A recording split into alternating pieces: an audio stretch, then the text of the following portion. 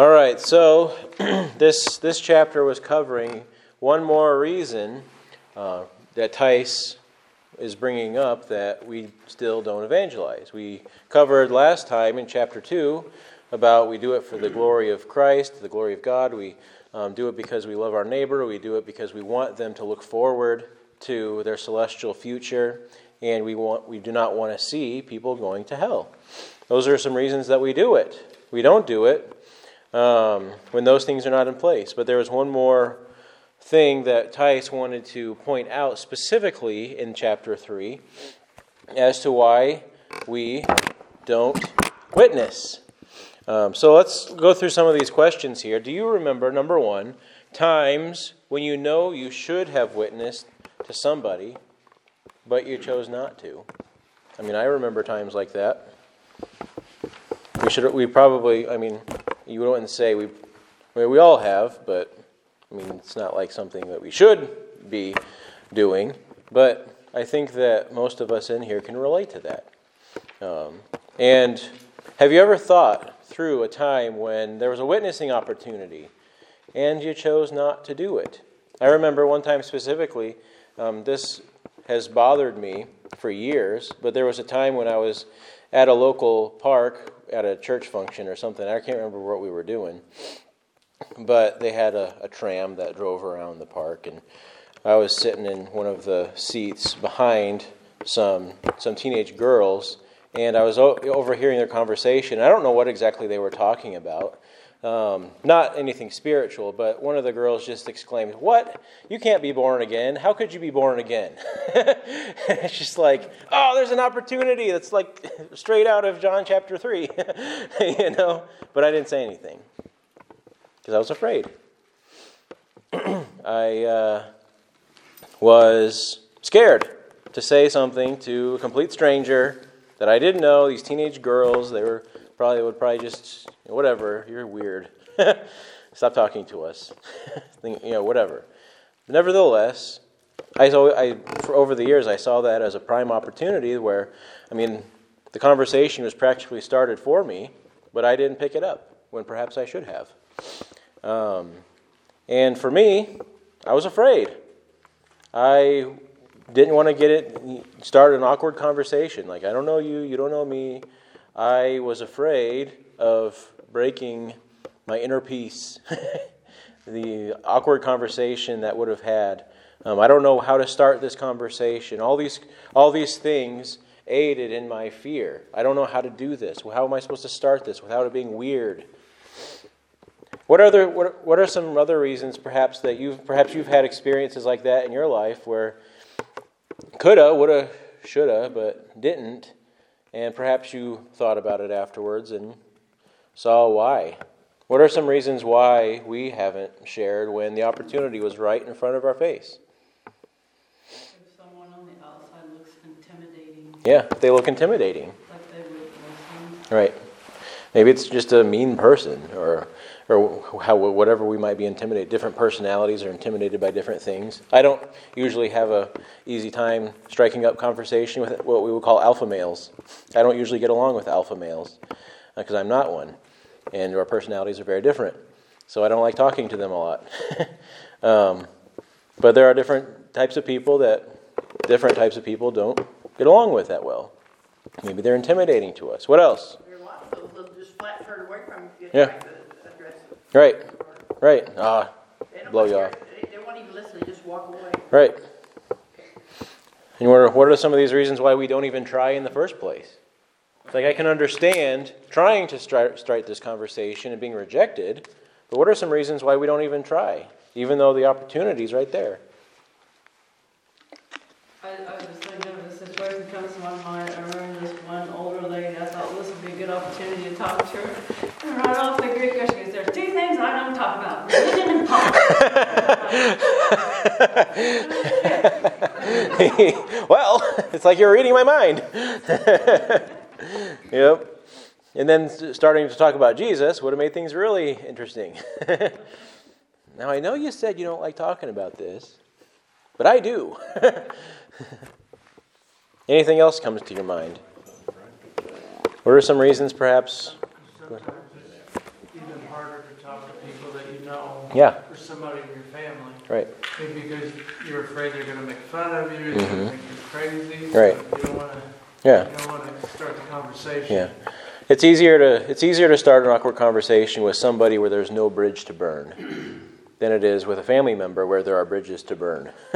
If that conversation goes poorly, they may never talk to you again. And their family, how are things going to be at Thanksgiving? And yeah, and people, I've heard it said, oh, the family should be the easiest people to talk to because they're always there, you know each other. And sometimes that's the problem. We know each other. But I would agree that sometimes family is the hardest group of people to talk to. Especially if they think they're Catholics now, one thing I won't talk to you about is religion and politics. Yeah, right. That's just what they tell us, Yeah. even our kids. Let's not talk. We'll talk about sports. We'll talk about, whatever. But Talk about hunting and fishing and the kids, but yeah. And why do you think people don't want to talk about religion and politics? because they don't know how to answer. They don't know how to provide the answer. They don't know how to back themselves up when they share an opinion. And some people just don't like the big C word. You know what the C word might be? The confrontation. When religion and politics bring up the most opportunities to argue. I was going to say, some people just don't like to argue. Yeah, right. Some people just don't like the confrontation that resides within this divisive subjects. They think that they'll be defeated, so they don't want to lose. Right. And some people like to just hold to their opinions even though they don't really have a whole lot of substance behind them. But they want to have their opinions anyway. And they don't want to talk about it. They don't want to be challenged. And we're the same way, right? We don't bring it up perhaps because we don't like talking about our religion because we don't know how to back ourselves up. We don't know what if they ask a hard question? What am I supposed to say? I don't know. I can't say I don't know. Why not? Why can't we say I don't know? Why can't we say I don't know, but I'll look that up? I'll look into that. I mean, I was talking with a Catholic lady that I used to work with. She was humble enough to say I don't know, but I'm going to go talk to my priest about it. And she did. She came back with a little pamphlet of scripture passages categorized by subject as to why they believe in purgatory, why do they believe in praying to Mary, why do they believe, all these types of things. And she brought that back to me. She didn't know the answer off the top of her head, but she told me she'd find out. So she did. Why can't we do that? Pride. Yeah. We feel like if we don't have an answer, well, then we just lost the argument. It's Look bad. yeah, we might look bad. They're going to think we're stupid or silly, or they're not going to respect us. We don't want to lose respect by not being able to answer some questions that they might have. Go ahead. When I was reading the chapter,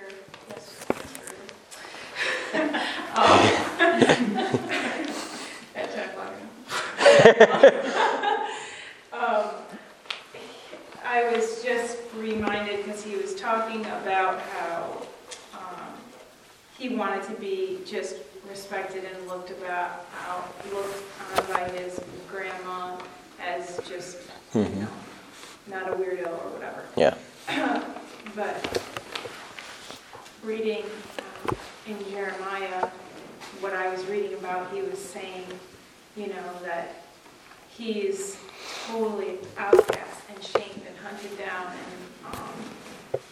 basically, he had all of this shame and everyone making fun of him and nobody believing him and people actively working against him. And yet he's a prophet of God, and it's just if that's the life that Jeremiah was called to, why do we care so much that things make sense for our lives? Why, that we have to have all the answers and that we have to be respected by our neighbors in order to bring them the truth. And I just think that for me, that respectability is probably one of my biggest hindrances, pride, I just want my neighbor to think that we're just this really nice family who loves God. Not that she has to be involved in any way. And that reminds me, I think it was Isaiah. Correct me if I'm wrong, but God told Isaiah to do something really embarrassing for 3 years, to prophesy to the people. Does anybody remember what that might have been? If you remember a story that a prophet had to do that was really embarrassing for 3 whole years, he wasn't allowed to wear any clothes. He had to live naked for 3 years in the city, prophesying to the people that God was going to strip them bare. And God told him to be a public example of being stripped bare to the people for 3 whole years, so that the people might wake up to their need to repent. Now, thankfully, I haven't heard God telling me to do that, but God's not concerned about your honor, is he? He wasn't concerned about Isaiah's honor. He's concerned about his word. He's concerned about the people repenting and coming back to him. But we are very concerned about our honor, aren't we? Would we be willing if God visibly came down into this room, we would all be shocked and awed, and he said, "Okay, everybody, go out into your towns naked and tell people about Jesus." If God was physically in front of us, would we still even obey? Because that's so embarrassing. You get arrested. You get arrested, right? Right? And then you prophesy in your jail cell. But are we willing to do whatever it is God wants us to do, even if it's embarrassing? Even if it takes shame away, gives us shame, takes away honor from us, because we happen to say something extremely divisive to a family member or a friend that broke a really good relationship that we used to enjoy, and now that relationship is hindered because we brought up this divisive subject. And those are some of those reasons why we don't witness. Number 2, do we ever hide behind the assumption that somebody is probably saved? A family member, perhaps. Do you know if so-and-so is saved? No, probably. They go to church. They go to this church down the street. But isn't it scriptural that God's word should be on our lips when we're conversing with anybody? We should be I can't remember the verse off the top of my head, but just the idea that we should be so steeped in love for Christ that we can't help but to speak it. Whether it's here at church, whether it's at the supermarket, whether it's at the restaurant, whenever somebody's with us, I just praise the Lord for his work in my life, or whatever it is. Jesus has been so good. His grace is sufficient. How are you doing today? Not so well, but God's grace is sufficient. He will take care of me. Things like this should always be on our tongue so that these conversations come up. People know that we're Christians, and then as we're conversing and seeing how they react to our Christian talk, not saying we should all be speaking Christianese, if you've ever heard that before, but as we see people, that's kind of awkward. Well, maybe they're not saved, even though they might go to church. If they're truly a part of the body of Christ, that should be welcome to them. Somebody starts talking about Jesus. I welcome that. I want to be a part of that talk because I too am in love with Jesus. But if we're in love with Jesus, we're talking about him. And when we're talking about him, other people, we get to see how they react. If they claim to be a Christian, but they kind of stray away from any of this Christian talk, maybe they're not saved after all. Maybe we need to talk about that further. Hey, I noticed that you don't really like interacting with me about Jesus, but yet you go to this church down the street. Why is that? And that's a way to bring that up, to make it more personal rather than this cold call. The cold call versus, as a real estate agent, I always hated the cold calls. They felt worthless to me. But those warm calls or those hot calls are those relationships that I already have. The hot calls are the people that I call I've had a relationship, or I know that they're selling their house, or my mother, my father, my sister, my friend, my neighbor. Those are hot calls, people I already have interactions with that are more likely to interact with me about real estate. The cold calls are just I'm just pulling out the phone book, calling, seeing if anybody happens to be selling their house. Most of those fall to the ground and are nothing. But when we're talking with our friends and our families, those are hot calls where we don't even have to say, "Hey, are you saved?" But just talk about God's grace in your life and see how they respond to it. How are they going to interact with that? If they're very hesitant, well, then maybe that's somebody you need to push a little bit more. Say, "Hey, I don't remember ever knowing about your salvation experience. Could you talk to me? Do you know Jesus? How did you come to know Jesus?" I go to church. Okay, red lights. Now we know where the conversation needs to go. So there are some ways of doing this, but a lot of it starts with you and me just keeping Jesus on our tongue, keeping him in our mouth, whoever it is we're interacting with. There are some times where you need to be in the front, in their face. Do you know Jesus? Do you want to be saved? But there are some times where it's simply enough to just talk about how he's been good to you and then see how they react, see how they engage or hesitate at that conversation. Then you can learn from that to see how you need to approach them. And the importance of the relationship. Mm-hmm. That it might not be immediate, but it's as them watching and growing and the relationship builds. Right. Being able to see Christ actually working in their life. Right. And then the more you keep him on your tongue, the more people know that he's going to be on your tongue, the more naturally you can go a little bit deeper and a little bit deeper and a little bit deeper in how you talk about Jesus with these people. Because people aren't in our lives as an accident. Right. Yep. You're right. And when we see them, when we see the people in our lives as just kind of there, then we're less likely to think, oh, I should witness to them. We like to do, we just need to leave each other be. Do your own thing, live your own life, let them be. But, like Judy said, if we believe that God is sovereign, then we should actually act like God is sovereign. If God has this person in our life, then perhaps we need to be a little bit more deliberate about being a light to them.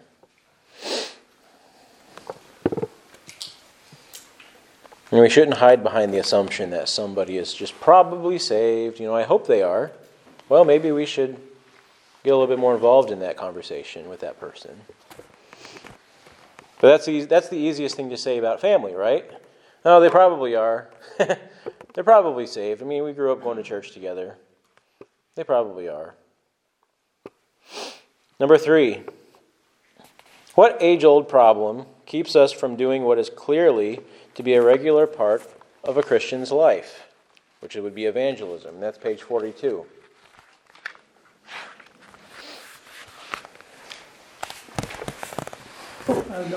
Idolatry.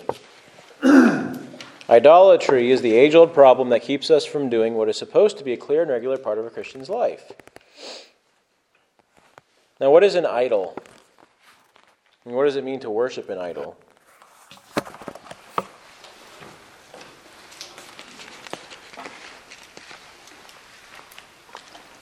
Okay, start with the first one. What's an idol? Someone you idolize. Something you idolize? Okay. It plays in front of God. Anything that takes place in front of God. Something you fear more than you fear God. Something you give respect to more than you respect God. Something you obey more than you obey God.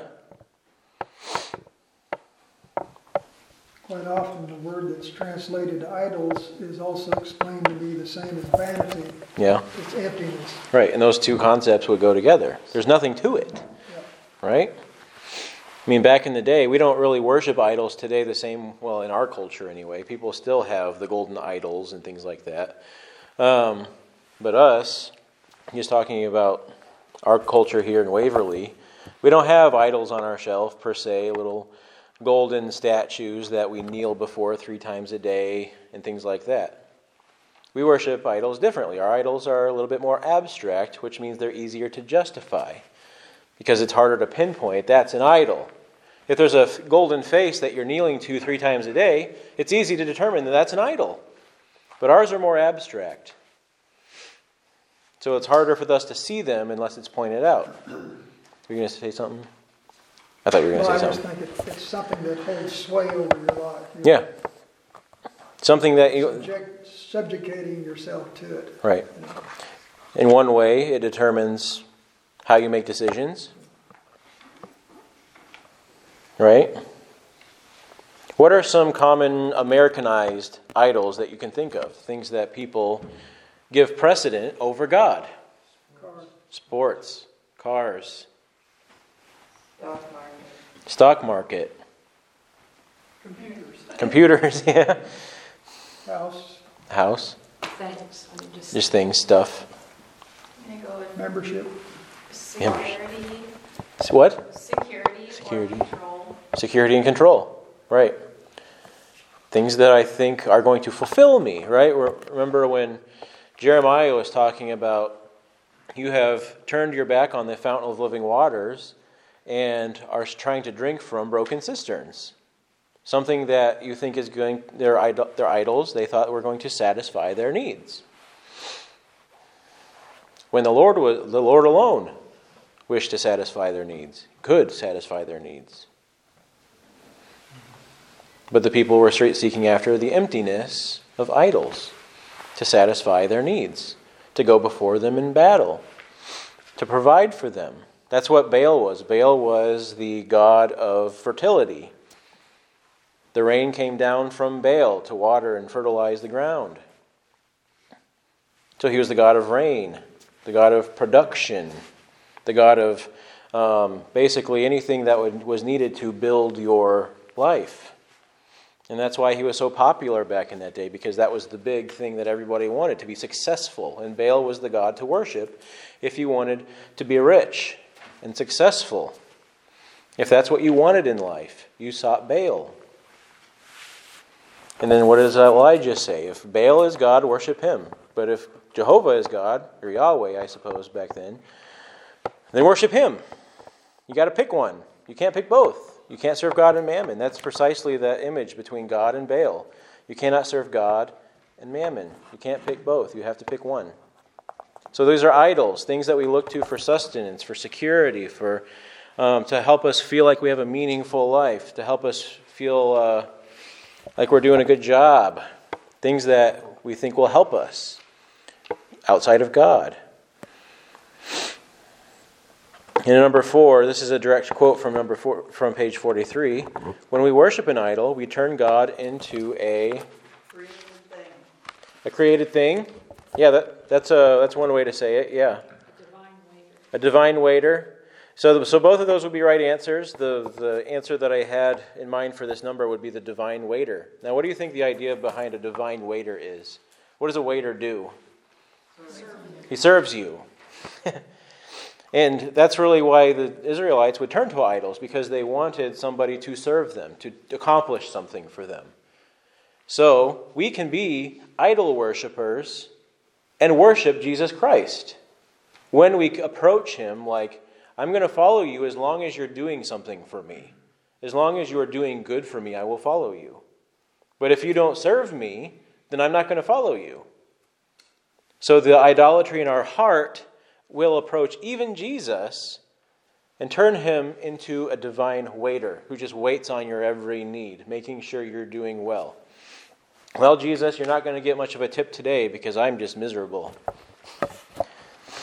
You didn't fulfill your promise to make me happy, healthy, and wealthy.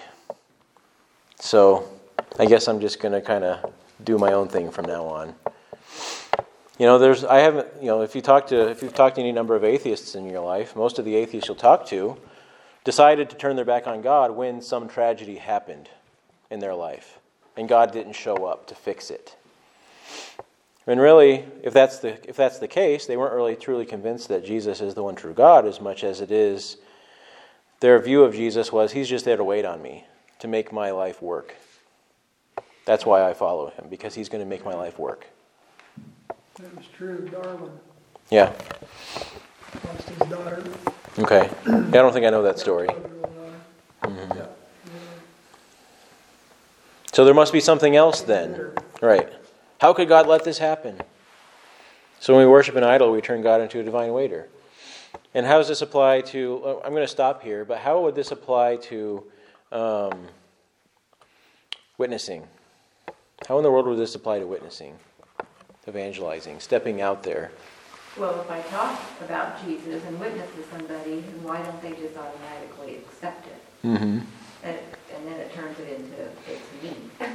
Yeah. It's not Right. who's really saving that person. It's not what I'm seeing. Yeah. Truly. Sure.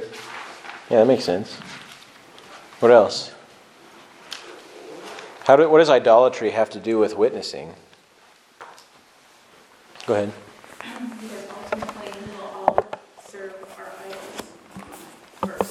Yeah. If I love my neighbor to respect me more than I love what God says and who God is, then I will never share the gospel. Yeah.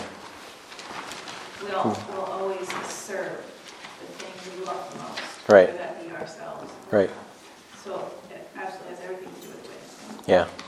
Exactly. And that's why he gives a whole chapter to it. It's a short chapter, but it's all about idolatry because we will serve the thing we love the most, the idol in our life.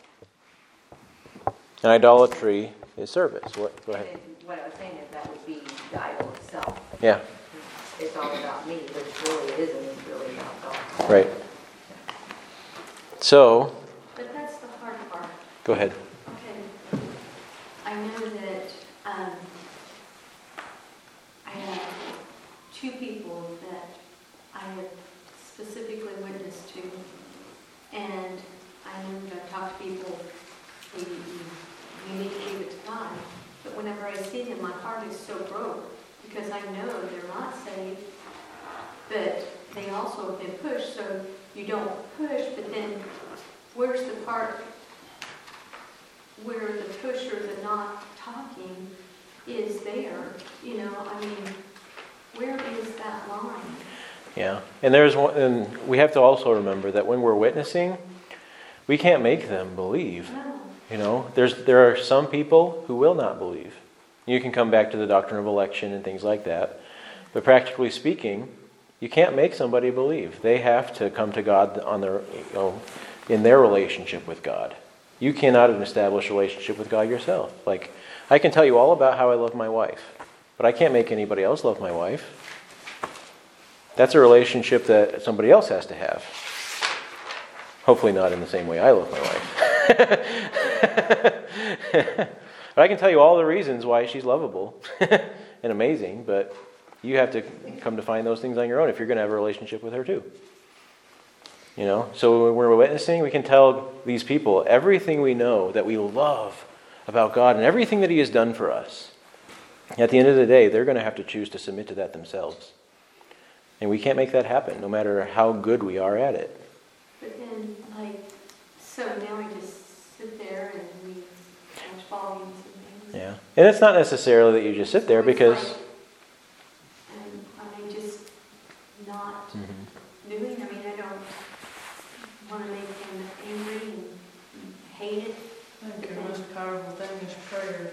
Yes, and I have been. And I think if prayer goes where we cannot, and that's their soul, we can't change their mind. I have another person in my mind too. And the same thing goes through my mind. But you can't force somebody, but I've heard it said that the Lord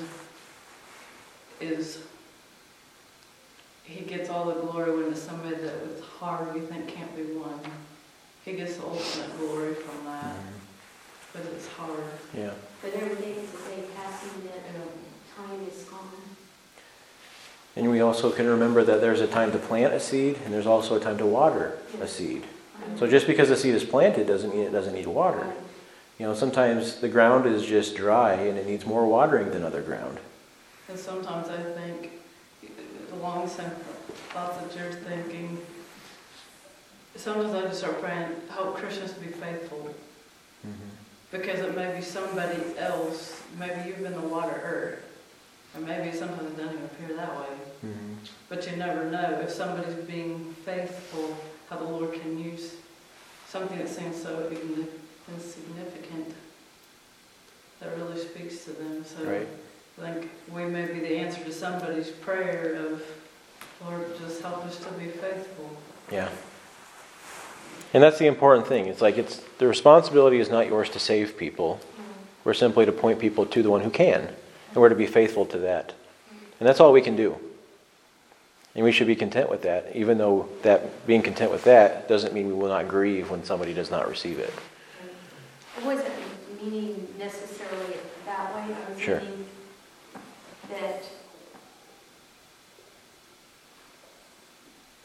just, I guess, being there, and if they have questions, they know. But I feel sometimes like time is wasted. Does that make sense? Yeah. What I'm trying to say? Not that, I mean, it Yeah. And sometimes a relationship can feel that way, and I can understand that. I've been there too. You know. But we can make the most of our time, and you know, when I don't know what the relationship is that you have with these different people, but if you're seeking the kingdom of God first and how you're doing this, sometimes sitting down and watching the ball game with them is seeking the kingdom. Because if you want them to relate to you on your terms, sometimes we have to relate to them on theirs. And then also, it kind of goes into your message this morning. If we're worrying and fretting about it, that's not pleasing the Lord either. So what would please Him is take a word to prayer, turn it into a prayer, and just keep praying for Him. Yeah. We got to put, why does the Lord tell us to pray?